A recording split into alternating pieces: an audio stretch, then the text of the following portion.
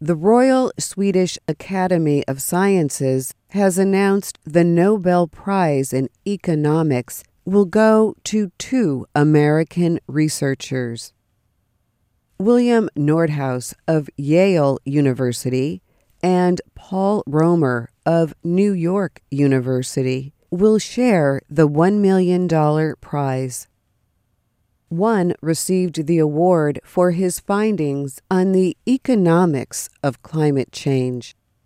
The other winner discovered a method for fighting the problem. Nordhaus has called for a worldwide tax on any activities that produce the waste gas carbon dioxide. The burning of fossil fuels create major carbon dioxide releases. The gas traps heat in the atmosphere, causing worldwide warming. Carbon taxes let producers pay for the costs of these releases. Carbon tax policies are designed to lead companies to find new ways to reduce pollution. Romer has studied the way innovation creates profit increase. He has looked at ways to support that process.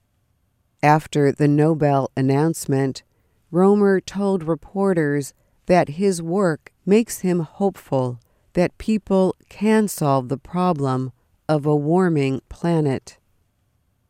Many people think that dealing with protecting the environment will be so costly and so hard that they just want to ignore the problem. They want to deny it exists, Romer said. I hope the prize today could help everyone see that humans are capable of amazing accomplishments when we set about trying to do something. The two researchers worked separately, but their research connects on an issue that has become increasingly important. The question of climate change remains politically difficult, especially in big oil-producing countries.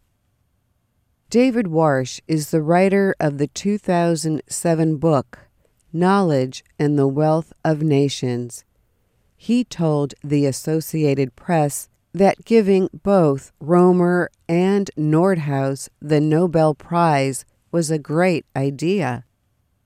He said, Nordhaus has been concerned all along with repairing the damage to the environment.